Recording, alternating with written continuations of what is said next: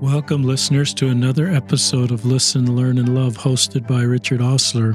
I've had some terrific guests recently, in fact, forever, and we're going to have another wonderful story from a brave soul today. Appreciate all that you're doing to share the podcast with others, to review the podcast on Apple Podcasts.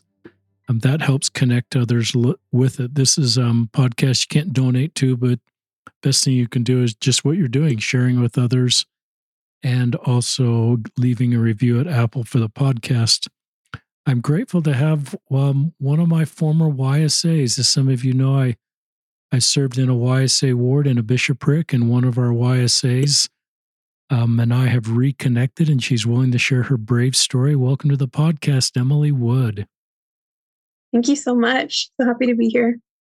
And I'll read a little bit of the message I got from Emily. For a few years, I wasn't active in the church, but I still felt it was true. But my pain got in the way of me connecting with God. I've gone through a lot of things since then. I learned how to really trust in the Lord, learned how to work through pain, and I've gained a lot of understanding. Since then, I fully embraced the gospel and have been blessed to do a lot of things in my life. I believe that part of why I'm experiencing these things is to help others. This world is so insane, and it's so hard finding connection with God when there's so much pain. And then we talked about being in the podcast. When I read that note from Emily, I got a big smile on my face. Just recognize she's working through complicated things, is back attending church, even though she always believed in the church, and sort of talking about this pain she's experienced. There's so much pain in the world, listeners, that's not sin-related pain, but still the role of the atonement and the role of therapists and the role of time to heal that pain can be really helpful. So Emily's going to talk about that. Emily is 29. She's a business owner. She owns a small business that is a coaching business. We'll link to her business in the show notes. It's called Grow with Zoella, ZOELLA.com. Emily's going to talk about Germany. Germany's going to be part of the story. She spent 3 different times in Germany. Once as Germany, once as an exchange student, once as a nanny, and then once as serving a mission. And Emily's just a wonderful woman. I was impressed with her in our YSA assignment. Some of the words I describe for her would be brave and strong and courageous and unique, and work through really difficult things. And I recognize a lot of us work through difficult things. So I think it's really courageous of you to share that with our listeners. And I think our prayer, listeners, if you felt pain in your life and trauma, some of that can be connected with the church, but some of that is outside of the church. It's how to work through that, and why would a loving God allow these difficult things to happen? And so that's kind of my introduction. How does that sound, Emily? That sounds perfect. So you're really brave. I'll just kind of turn it to you to share your story. Awesome. So I'll start with my exchange year. That was my first experience in Germany. And that started from when I was 16 years old. Up until 16 and going on this exchange year, I was pretty shy. I had a really hard time connecting with people. I was very, I just kept to myself. I would not describe myself as brave at that point. But I found out about this scholarship to Germany, and it was all paid for. I could go live with a host family, experience what it'd be like to live in Germany and go to school and learn the language. And for some reason, I just felt drawn to this. It felt, I don't know, it was something I had never really experienced before. And I remember taking the information to my parents, and they've always been extremely supportive, and they were very supportive. But I found out years later, they were very hesitant. They're going, "What is she doing? Why does she want to go do this?" And, but they helped me. We filled it out. They went and talked to parents, and it all worked out, and I was able to go. And from someone being very shy to then going on this crazy long adventure where I was away from family, I was away from my comfort zone. It really pushed me to rely on God. And the very first experience that I had that really showed me that God was there for me came after a month of being there. So for the first month, all of the exchange students, we were at this monastery where we were learning German and kind of preparing ourselves for this year with our host families. And so at this point, it's just a whole bunch of American kids with some German instructors. And then after that month, they basically handed us our train tickets to get us to different parts of the country and, took us to the train station and said, "Hey, great, have fun, have your adventure." So here I am at 16. I've never navigated through public transportation on my own. And I've got 2 big suitcases and I'm 16 years old and I barely speak a couple words of German. And I had been told up until that point that German trains were very reliable, which is completely wrong. They are not. And I followed my ticket to basically the last leg of my trip. And I was looking at the station. I was listening for it. They weren't announcing the stations anymore. And I just looked at the time and I'm like, well, this is the time. So I hope it's the right spot. And I get off. And again, I've got my 2 big suitcases and I'm looking around and there's no host family. And this is back in 2010. And cell phones are a thing, but I'm not really I don't really have one. I'm just 16 years old. So I'm like, I don't really know how to contact them. I've only talked to them once. I don't really know what to expect. And so I really didn't know what to do. And I didn't see a ton of people around. And so I was crying and I sat down on a bench and I just said a prayer and I'm like, okay, Heavenly Father, I don't know what to do. I really need some help. So please just send me somebody who looks friendly, who speaks English and who can help me find my host parents. And then I got up and I kind of left the little area, found this little kiosk and was just kind of looking around. And this guy who's probably in his 20s just came out and in perfect English, don't know how I guess I must have looked American. He just said, "Hey, are you okay? Do you need any help?" And I was immediately just so relieved. And I said yes. I gave him the information that I had. He contacted my host parents and they drove and they picked me up and everything worked out. And it was great. And it wasn't until that evening that I realized I'm like, Heavenly Father answered my prayer exactly as I asked, exactly as I needed. It worked out perfectly.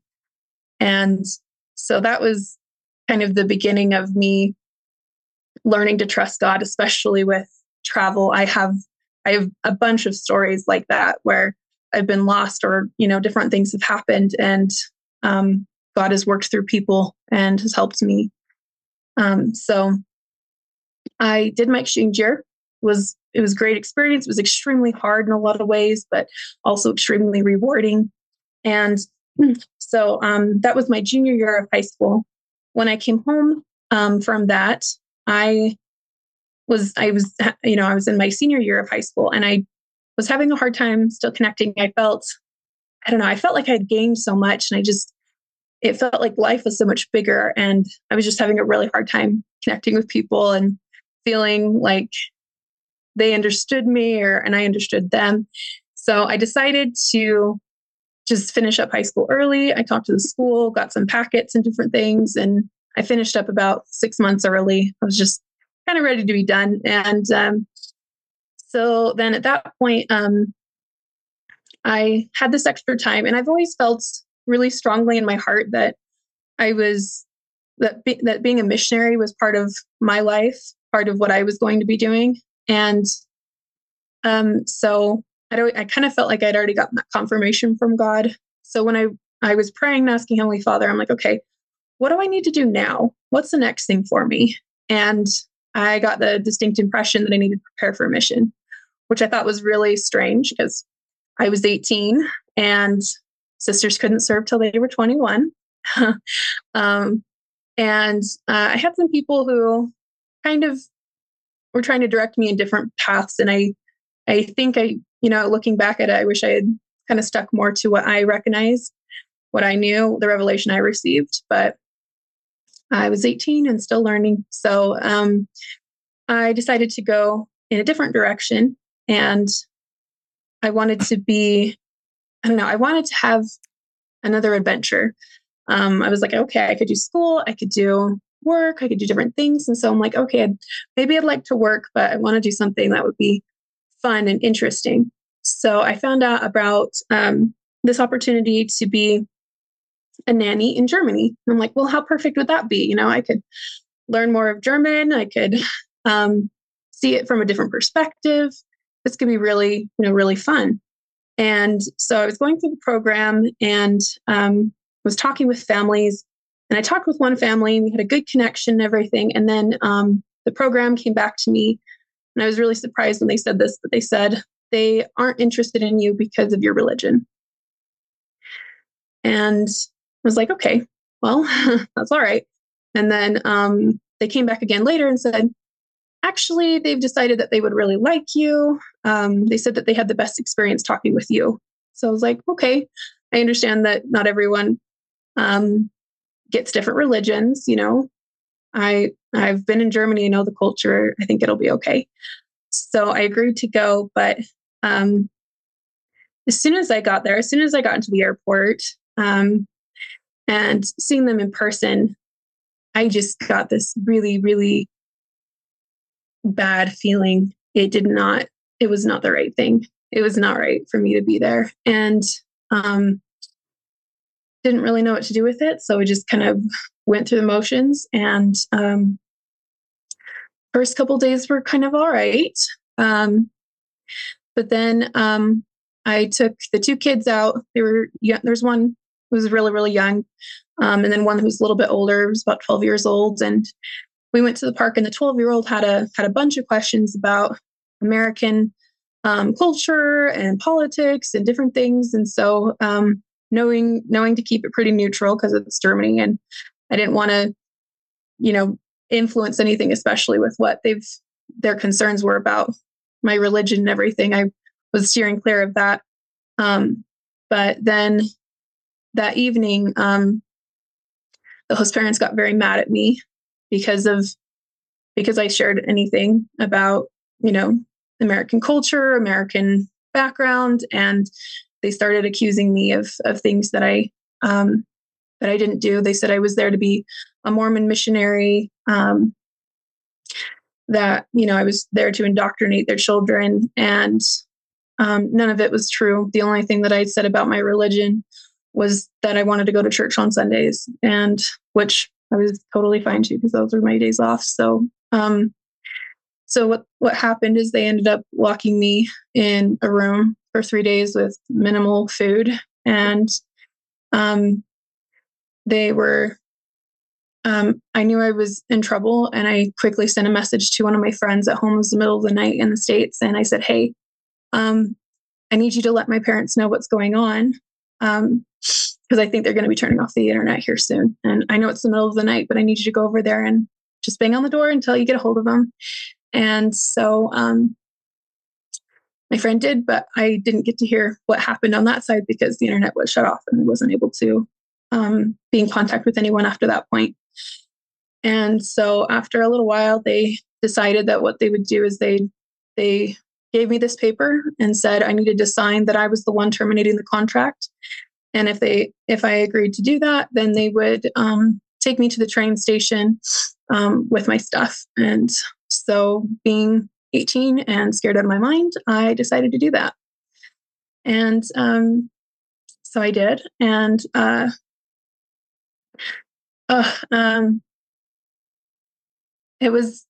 this experience has been one of the hardest for me because the church is always, this gospel, this faith has always meant a lot to me, and to be attacked just simply because I believed was something I didn't think I would ever experience. I knew that, pioneers and different people had experienced this, but in our modern world, it just felt very strange to go through something like this. So, I felt so raw. Like, it was just so much raw pain that I was going through. And I just felt like it was way too much. It was way too much for what I could handle. But again, God gave me a little tender mercy. I was at the train station, and I just said a prayer, and I felt so emotionally, physically fatigued that I could just get out enough just to say, "Send me an angel." That's all I need. Um, so that's what God gave me. This young woman. Um, in a lot of ways, she looked like a child. She was just beautiful and was just so kind. And um, she helped me get in contact with some of the people that I knew from my exchange year, so that they could come, take care of me and help pick me up. And she gave me some water. She didn't have any food, so I hadn't eaten in a while, and she gave me some money and just listened to me for a little bit, um, which was so great. So, and then after that, I was with a family in the city where I was an exchange student, who were members of the church, and we tried to go to the embassy and talk about what happened. But basically, they said at this point, since I was out of there and with me signing that I was the one terminating the contract, there wasn't really anything else to be done. So at that point, I just went home, and I started working, and I just tried to jump back into things, and it was so hard. It was so hard for me to try to just do normal things. And it was really hard because no one really understood what I had just gone through. I felt like a lot of people downplayed it. And maybe in some ways it was for for themselves, just to kind of cope with it. It was easier to downplay it or just kind of ignore it than to really acknowledge it. So that was difficult. So at this point, I'm just, I haven't learned how to deal with this. So I'm just pushing it down, just doing my thing. And then General Conference comes around, and it's October, and it's announced that the exchange is happening. And I am 3 months away from turning 19 years old. So that means that I can put my papers in. And so what am I going to do? I'm going to put my papers in, because I knew that was part of my plan. And I remember writing up the papers, and they'd asked places where you'd lived before, languages that you speak, and I think they may have even had a section or something where it was places like there, or maybe something like, is there anything else that we need to know? And part of me wanted to put, that I'd had this bad experience in this place, but something kind of held that back. For some reason, I didn't want to put that. And so I just left it blank. And then, you know how God works. It's this crazy irony of stuff, but it all makes sense in the end. The place where I got called was Frankfurt, Germany, and the mission boundaries included the area where I had this really bad experience. And at first, I wasn't ready to go. I was like, no, I'm not doing this. I am not doing this. Absolutely not. And luckily, the bishop at the time was just like, you know what, let's just put this on the side, and we're going to revisit it in a little while. And so during that time, I had some really good friends and just kind of was able to put it on the back burner a little bit. I had one guy I was dating at the time who I was able to connect with a lot and kind of understood the struggles I was going through, not necessarily directly, but just because he'd gone through pain himself. And then April Conference came around, and oh man, Heavenly Father's funny. I just remember this push to ask if I should be going. And I kind of knew that if I even thought about it, I knew I was going to come up with, I knew that I was going to know I needed to go. So I just was like, okay, fine, fine. You want me to ask Heavenly Father? Like, if this is what it's happening, then my boyfriend has to tell me that I need to go on a mission, which I feel like God does not work that way a lot of the times. But for some reason, this time, it's exactly what happened. Right after General Conference, he turned to me and he's like, I wonder if you should serve a mission. I wonder if that would be good for you. And my goodness. Okay, Heavenly Father, fine. Let's go. And so, and then I was in the mission field by June. And just being back in Germany was a lot to handle. I remember just being there, and it was like, it was just hard because the last experience I'd had there, I was accused of being a Mormon missionary, which I came back exactly to do and in the place where this had happened. So, and for me, I've learned this over the years. My biggest fear in a lot of ways is disappointing or hurting people, or people hating me, or different forms of that rejection from people. And this felt like the ultimate rejection in a lot of ways, because I've tied so much of my identity to the gospel, to being a daughter of God, to being a member of the church. And so it was like, I don't know how I'm going to handle this. So then there was a lot of tender mercy that came along the way. I remember I was 3 months into the mission, and I remember praying, and I just got the impression that I was going to be back in that area. And I was like, okay, I guess I'm going to go back to that area at some point. And a couple more months passed and different things happened. I was in different areas. And then I finally got the call to serve in that area. And I was really scared to go to that train station again. And just to have that first initial facing of that, just, it's just different levels. And but another tender mercy that God gave me is that a member was able to drive me straight to the sister's apartment. And I worked with a great sister while I was there. She was very understanding. I was just like, hey, I'm here to do the work. This is what I'm doing. But I might have some moments where I just need to breathe. I don't necessarily want to talk about it, but I'm going to need to breathe, and I'm going to need to take it a little slower if we're in places I recognize or things like that. So she was really good to work with. And then, funny enough, it ended up being my longest area that I was there. And the second to last day that I was there, I was sitting at a bus stop, and I looked across the street, and I saw that family.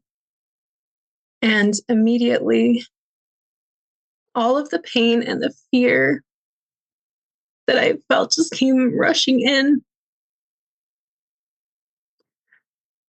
And I just said a prayer. I'm like, Heavenly Father, like, I've come this far, and I can't get this out of my body. I can't get this fear and this pain out. Please help me. And I felt this just rush of peace and love. I can't even describe it. I just loved them. I looked at them and I loved them.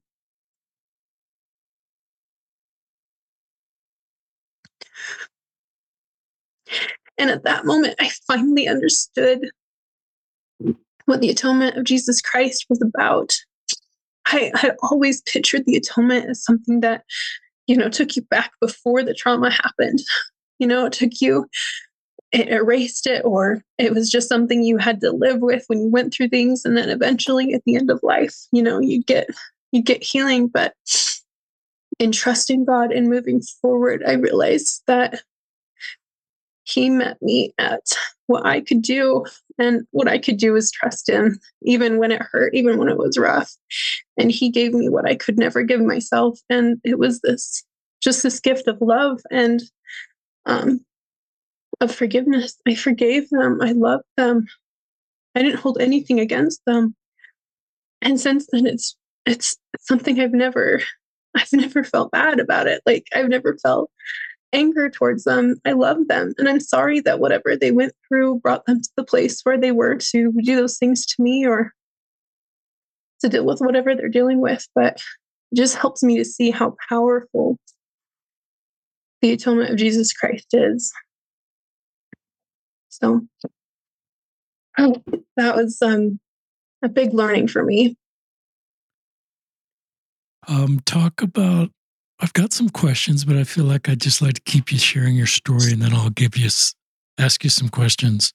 You're really brave. This is a really powerful story. So you're doing a great job, Emily. Keep sharing. Thank you. Yeah. So after all this, went home, and one of the things that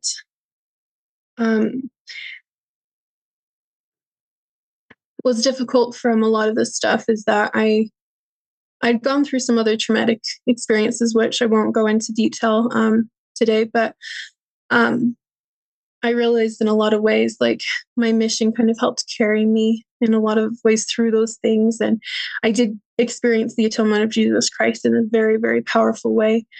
But there was other things inside of me that really needed healing. And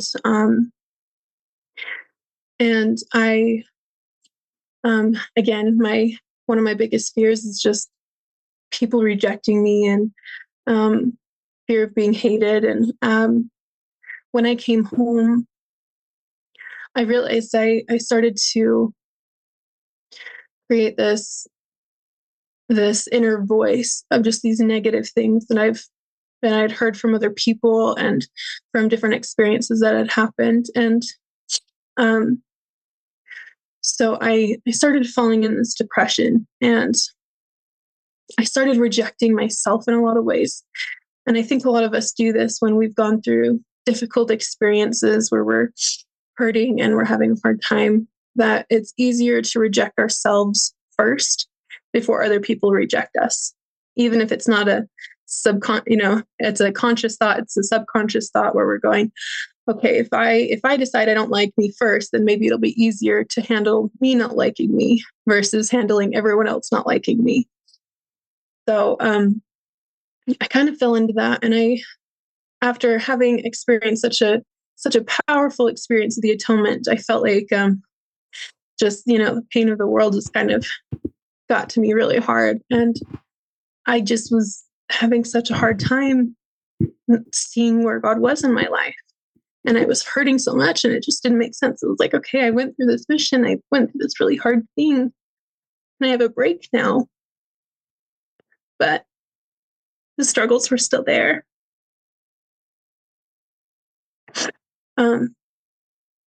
And so I went through this depression and was just wrestling with it, with these self-doubts. I went to therapy. I tried to do different things, was trying to make friends and stuff, but I felt like my whole life was just going through the motions of living without really being present for the living and for this life that I had. And I went through that for a few years, and I'd always believed in God and in the gospel, but my pain was so present that it felt like my pain was there more than my God was there. And so God just kind of took a back burner. He was on the back burner of my life for a little while, and I focused a lot on work.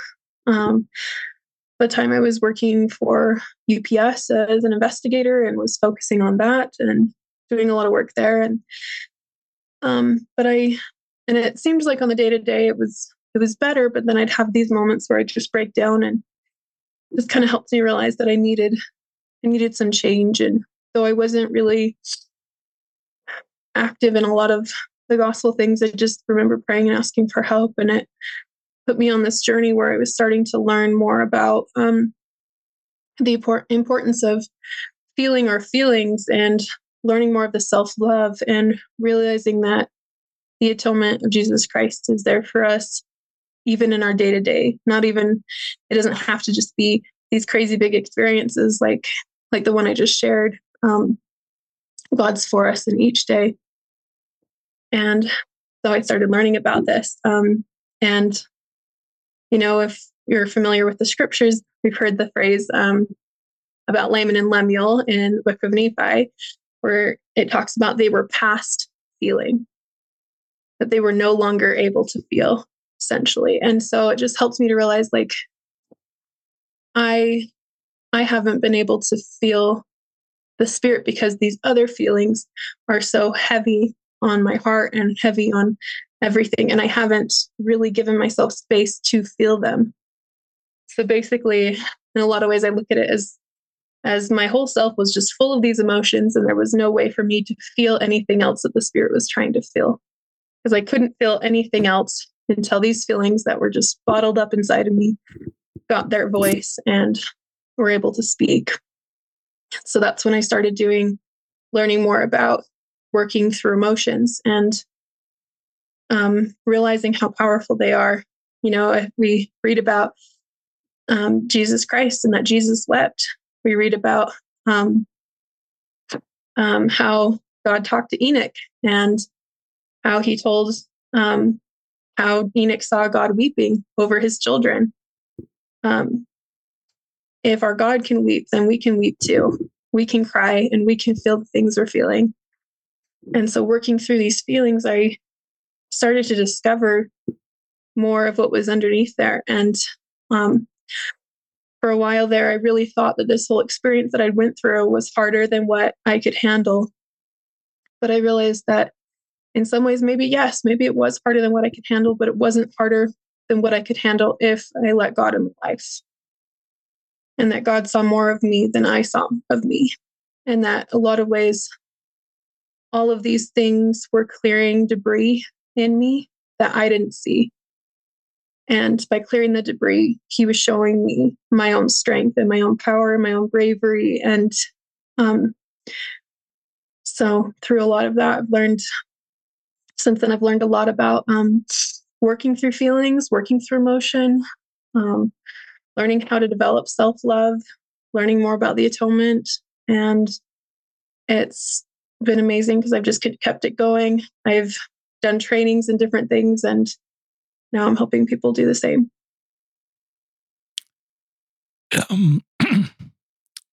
Every story is unique, Emily, that I hear, and I'm having flashbacks just how much respect I have for you and the mature soul you are. It's been, I got my assignment ended 7 years ago, so we probably haven't talked in 6 or 7 years, except maybe by messenger for just saying hello. But you were strong then, and you're even stronger now. And just some thoughts, listeners, as I'm hearing Emily's story. This is a great, even in a bishop's interview, you usually don't have this long to hear somebody's story. And I wish every person could have this long with somebody to hear a story, because lots of new thoughts come to my mind. The first thing is you use the term that people would sometimes downplay your trauma. And maybe I would even do that, listeners. And I might even think, and I hope we don't think this, well, it was just a short-term event. Sometimes we link trauma with length of time. Like, well, if this was like 2 months of this versus it was a short period of time from when you entered that home to when you left that home. And I'm not a therapist, but my guess is we shouldn't dismiss someone's trauma because of the time. And there's lots of examples of short-term trauma. Sexual assault would be a good one. And where that, from a time perspective, if it's a one-time sexual assault, isn't very long, but it can be life-changing. So even though your older self recognizes a short period of time, but I think if we take you back to where you were at that age, not knowing how this is going to work out, the impact of going into this situation and then ending up on that train station, listeners, we should just validate pain. People shouldn't have to prove their pain. And then I think they're more likely to process it within themselves and with others and get over it. So I think you did a remarkable job praying and doing everything you could to get out of there. It made total sense to sign that contract to get out of there. and then to be in a situation where God could help you at the train station. So it's really brave of you to share that, because every time you're vulnerable like that, you're wondering how people can respond. They go, and you've probably heard all these responses that aren't very helpful. But I think when we hear more stories, we're able to understand how difficult that is, and not be Monday morning quarterback and say, well, you should have done this different, or have you thought through this? It just happened and it wasn't your fault and you did nothing wrong here. And you're just violated. And so so fascinating to me that I'm remembering you telling me this part of the story, that you went back to Frankfurt and eventually got signed to this area. And it's just fascinating that Heavenly Father allowed you to see this family. And I hope everybody caught the love you had for this family and the grace you gave them, that perhaps you just gave them grace. And I don't quite, and it happened the second day of your mission, the second to last day of being in that area for the longest time. And maybe that was good for you to know that you'd gone that whole time, and then you saw them and you were out of the area, so you wouldn't have to wonder if you're going to keep seeing them. And so maybe that was God's hand in the whole process. Even though once an instant healing, you certainly have taught us grace the way you were traumatized but gave them grace, and saw them perhaps as heavenly parents see them. It didn't excuse what they did, didn't heal you, but it helps us to see. Then and I think a lot with it. Go ahead. Yeah. I think a lot with it is that I think sometimes we try to muster that love from ourselves for people. And I don't think that we should be doing that necessarily. I think that the person that we need to give love to first is ourselves and to our God. And then He's the one who provides the healing. He's the one who provides the love that we can't muster. I think of Corrie ten Boom and her experience after the Holocaust, for those that are familiar with it, went through a very difficult time and was in the camps. And then at the end of the war, she was speaking about forgiveness and saw one of the soldiers who had hurt her and her family.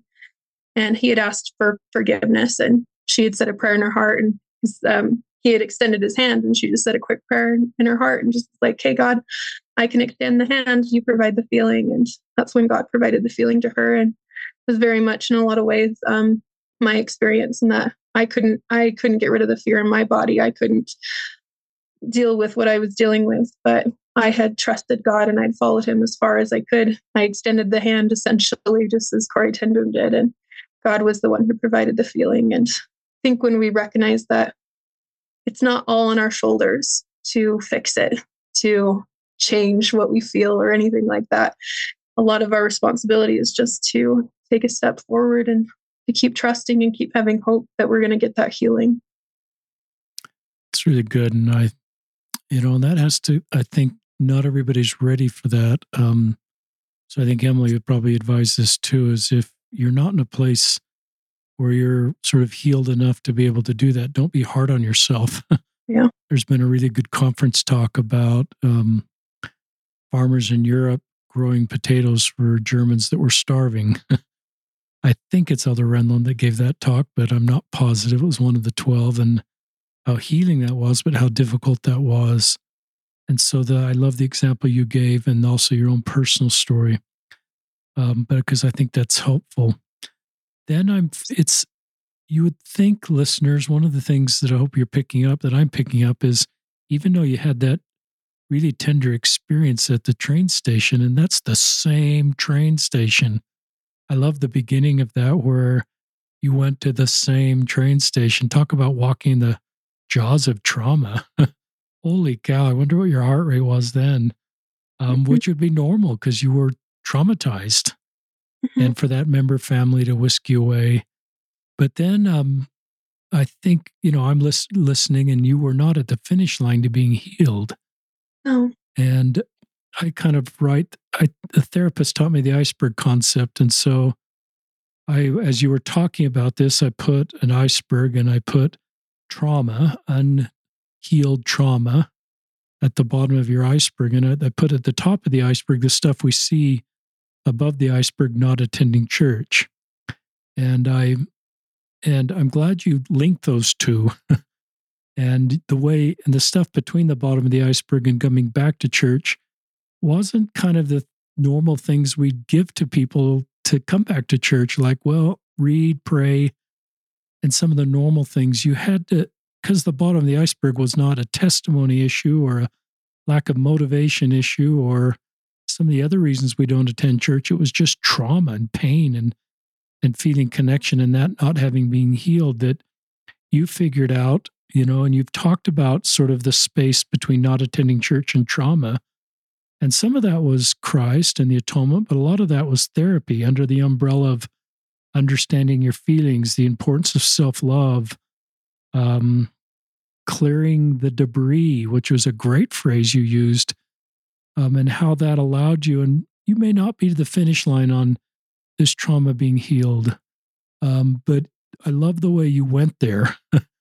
And that's scary to do sometimes, listeners, to get to the bottom of our icebergs and figure out what trauma is down there we haven't sort of fully addressed.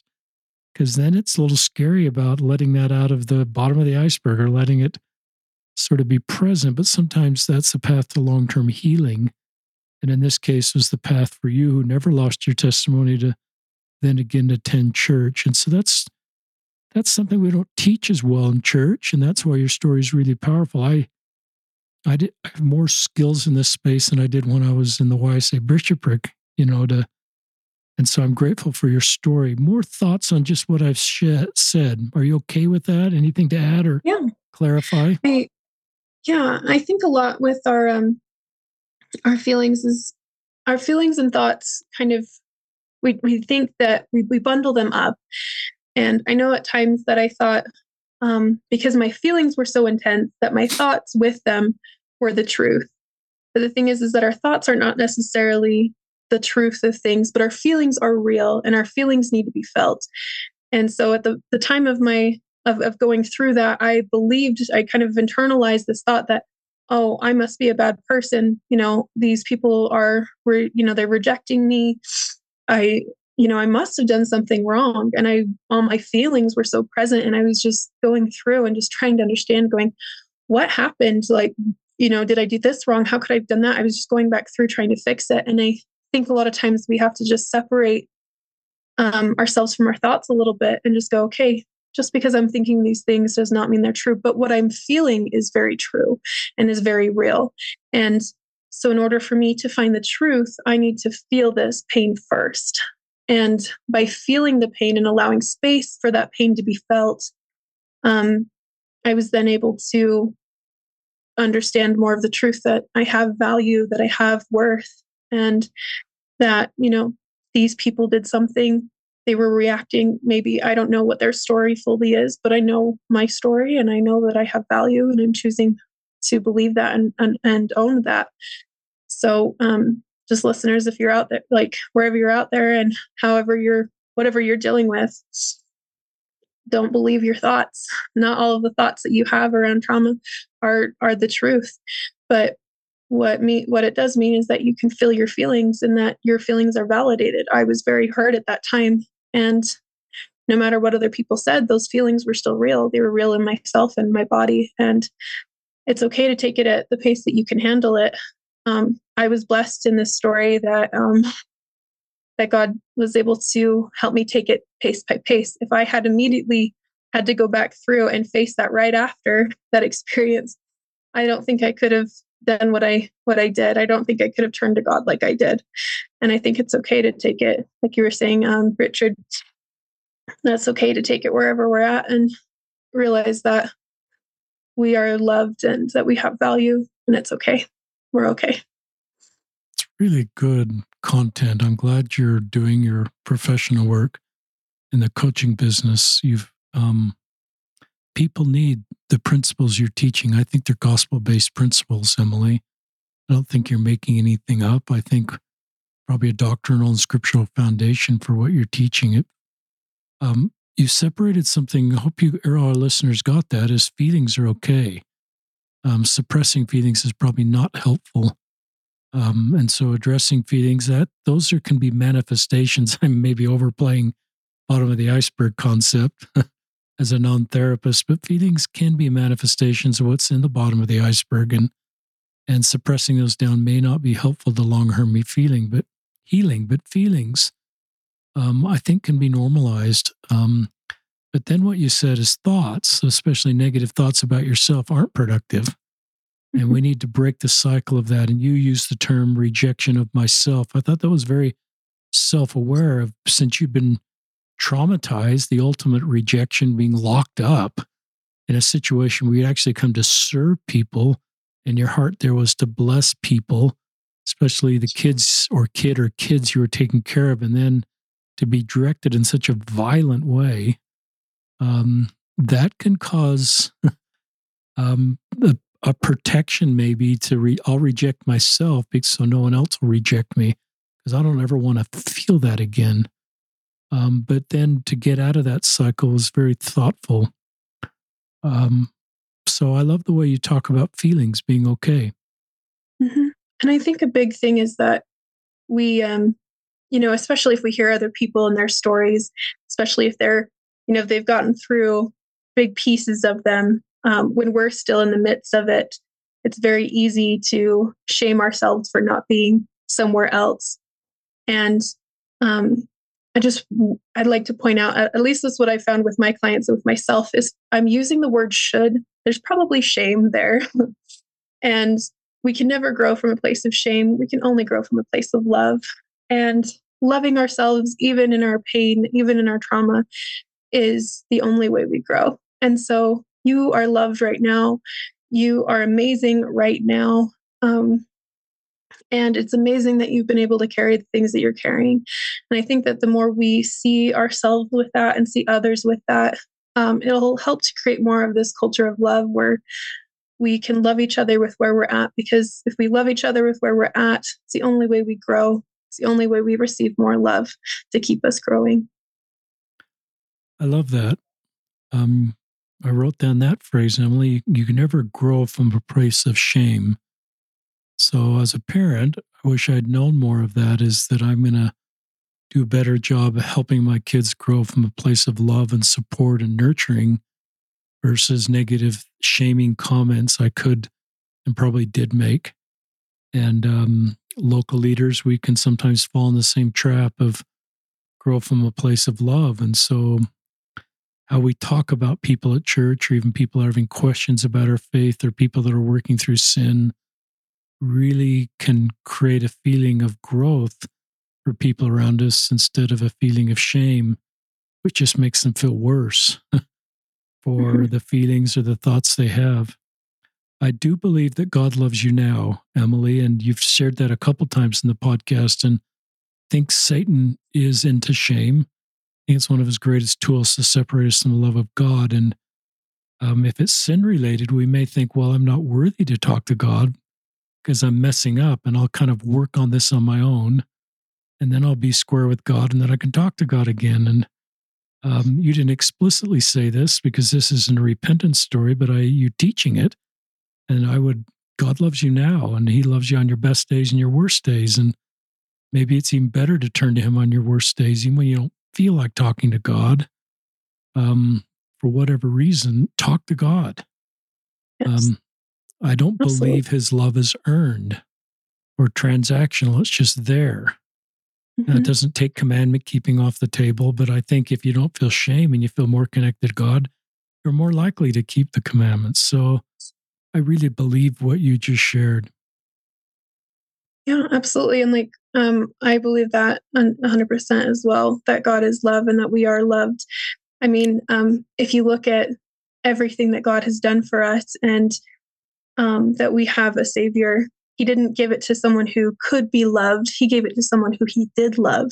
And he gave it not under the conditions of, okay, I'm only going to offer this to those who are going to keep the commandments. He offered it to everybody. And yes, commandments is just our way of receiving that love. It's not a way of earning it. It's just allowing it to be present in our lives. And I think when we understand more of that, we're just allowing God to be in our lives. He's already there. He's already willing and ready to be there. The more we understand God. And even though this story isn't a repentance one, it still has transformed my relationship with God in understanding um, more of how he sees me, how he sees the people around me, because I was battling the shame. I was battling this feeling that I wasn't enough. And I think when we realize that, again, shame is not of God.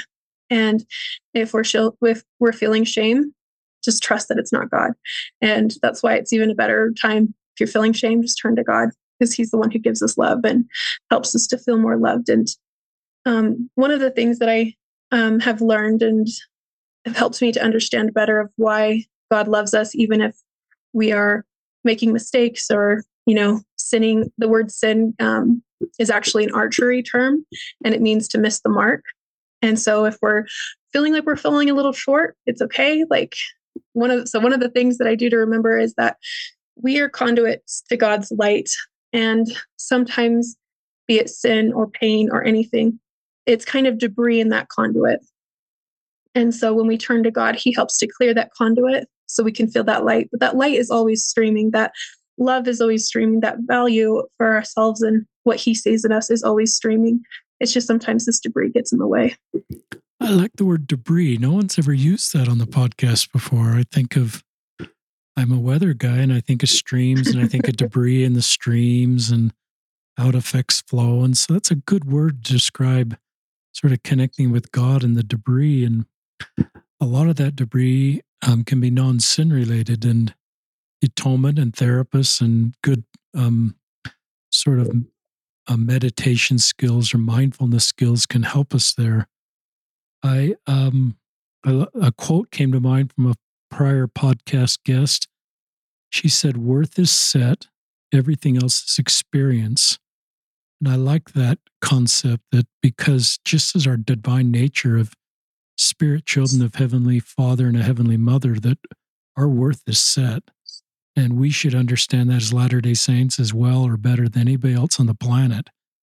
And that doesn't take commandment keeping off the table or making progress in life, but it comes back to your point, when we coming from a position of love and identity and knowing what our identity is versus a position of shame, I think we're more likely to make decisions based on faith versus fear and not on shame.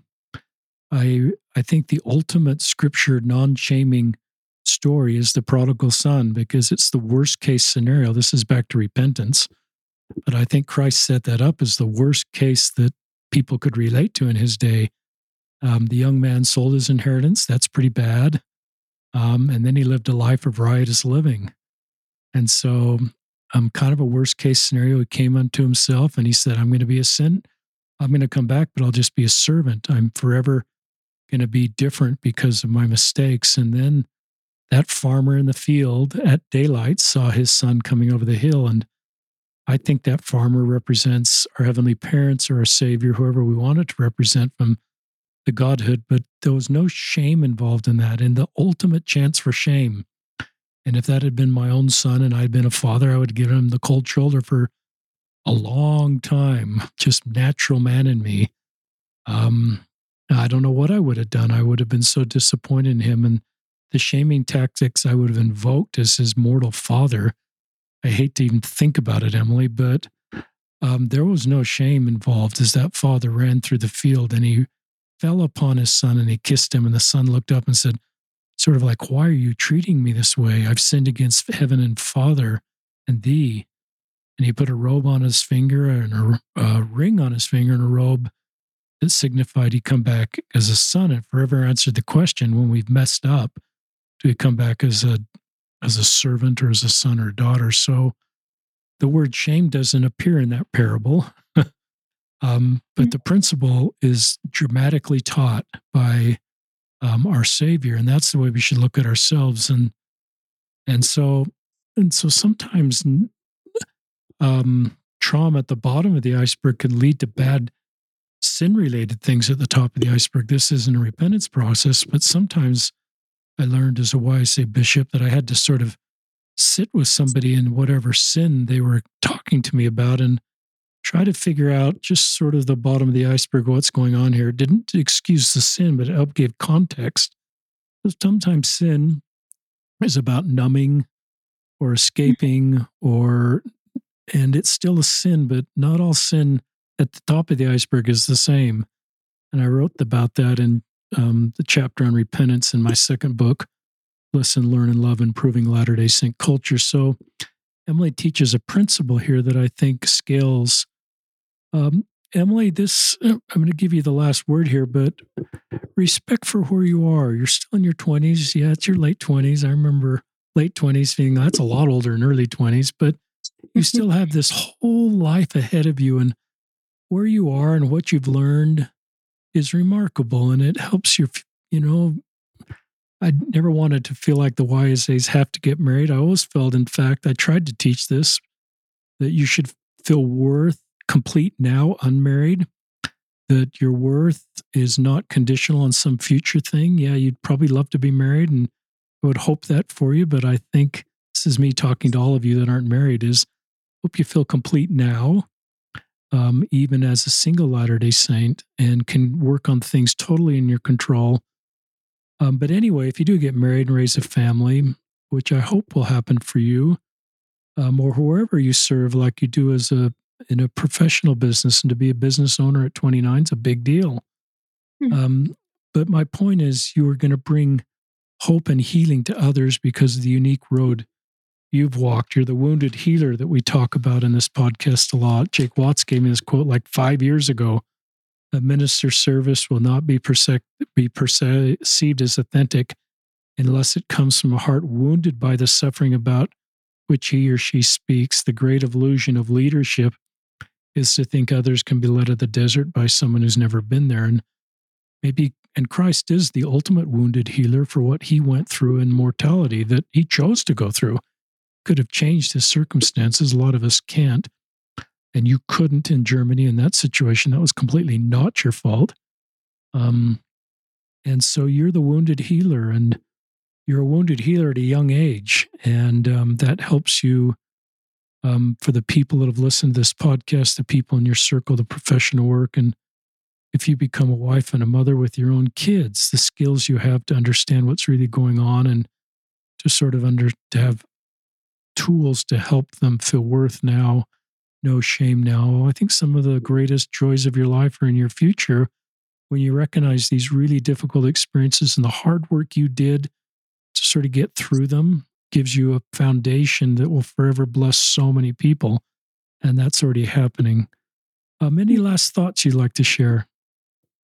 Yeah, I think a lot of the things I've experienced, I know at the time of going through them, I've gone through a lot more than what we've shared today, and for good reason too. We don't have that much time, and but I found that when I was first going through them, I remember people telling me things like, "Oh, like you're going through stuff and you're going to be able to help somebody someday." And I remember hating that. I was like, why can we just not all go through it?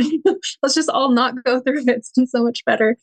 But just understanding the atonement in my life, and just understanding how much God really can help turn the things that are not good in our lives, that are difficult, that are painful, but he can switch them and turn them for our good, is something that I've learned so much. And even though there's, some of the trials and struggles I've gone through, and I've had no money, or I've gone through this trial or different things, it's like at the end of it, I'm grateful because God is clearing more of that debris to show me how strong I am, and just understanding more of our relationship with him, that he is a loving God, that he is doing all that he can for us. I mean, I know sometimes with our pain, we're like, this sucks. But then knowing that God is a perfect God, and that if there was a better plan, that's the plan we would be living. This is the best plan.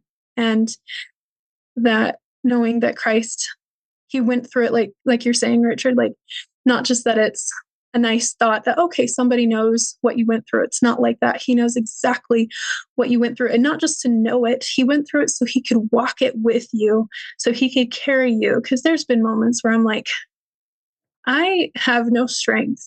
I have no strength in me anymore.